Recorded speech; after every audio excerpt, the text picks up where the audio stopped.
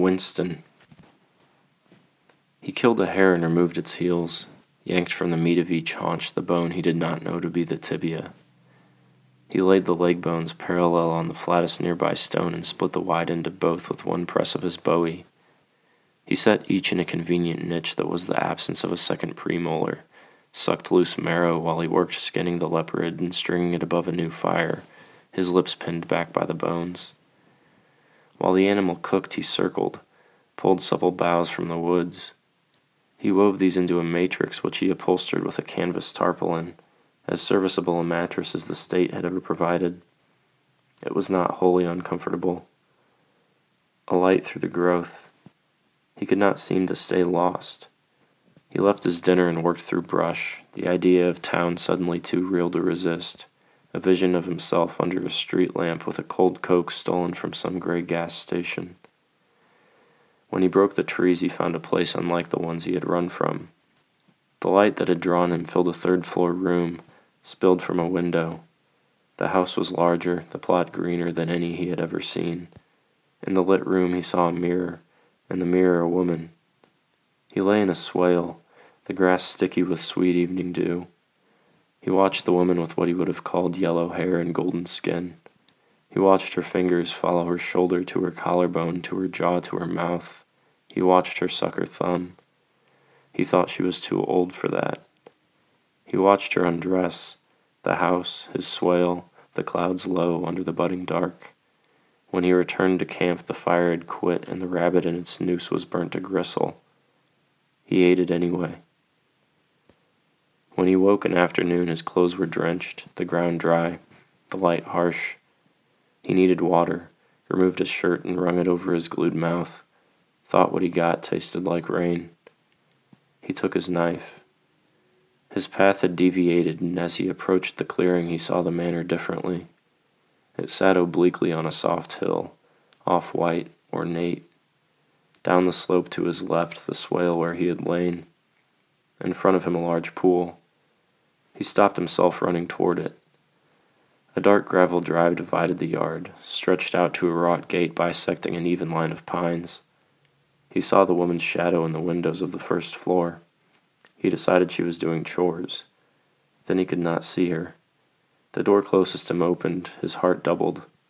Hidden in his copse, he watched her walk, fluid, her skin slick with sweater oil, a glass in her left hand full of sunlight.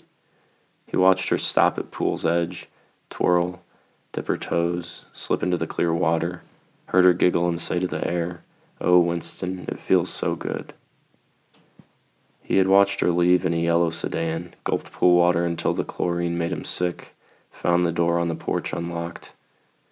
In the immaculate house he paced and caressed the drapes, sat on the sofa in shadow, listened to the low drone of ceiling fans.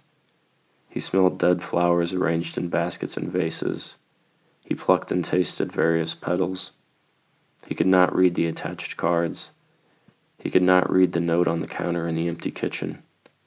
He climbed an oak staircase, rail carved and balusters turned, 2 flights. The room that had been lit so fatefully the preceding night, bedroom, blue wallpaper, the mirror in which he had watched her and now himself, sinewy, brown of dirt and sun, eyes flat. He began to hunt in her top drawer.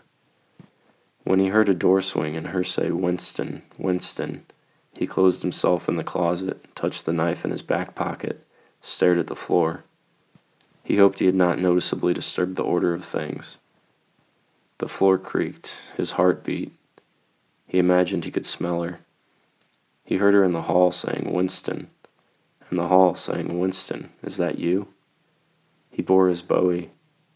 He heard her in the bedroom, at the closet door, whispering, "Winston." The door opened and he dropped the blade.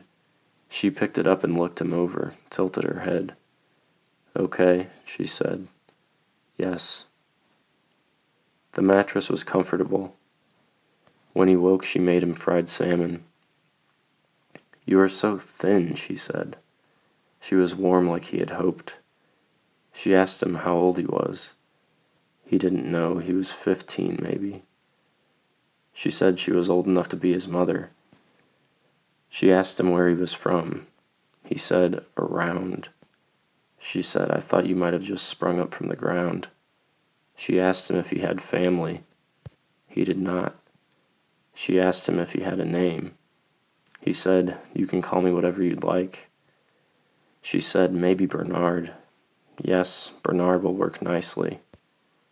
When she asked him what happened to his missing teeth, he said, "Nothing, ma'am. They just never came in." She taught him to drive the Cadillac. They threw out the funeral flowers, played badminton on the lawn, had regular swims. She kept his knife in a drawer next to the bed. He did the yard work. They walked often in the forest. Once after a late rain, the night riffled with crosswinds and the saplings lurched. In their distraction, they became separated. They called to each other. He found her in a low clearing, eyes fixed on the ground. She had stumbled upon a shallow grave, skeleton breaching damp earth, the skull polished smooth, orbitals gaping, ribs semi-translucent. Orchids grew from the intercostal loam. Their petals and stems funneled the wild white light of the moon.